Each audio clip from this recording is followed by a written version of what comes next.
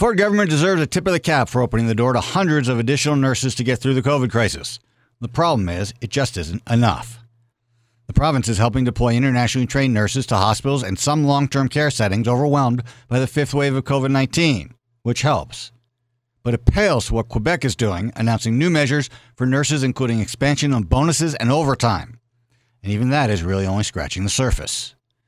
Nurses are being run ragged fighting COVID right now, putting in 15, even 18-hour shifts in some places, and even then only being able to engage in what one analyst called drive-by nursing. They're doing so in the trenches of COVID cases filling hospitals, the first ones to deal with patients, the ones who deal with the most. Yet a large number of nurses are still not full-time employees with benefits to match, and even full-time nurses don't get paid sick days, which is absolutely mind-boggling. Then there's Bill 124, which capped public sector wage increases to a maximum of 1%, including nurses.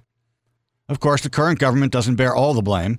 Funding freezes under the previous government resulted in 1,600 nursing positions being eliminated, adding to the current crisis. If COVID is teaching us one thing, it's that healthcare is not just about doctors, but about every critical member of our healthcare system. It's time our government started treating our nurses that way. I'm Bill Glusky, and that's the way I see things from the cheap seats.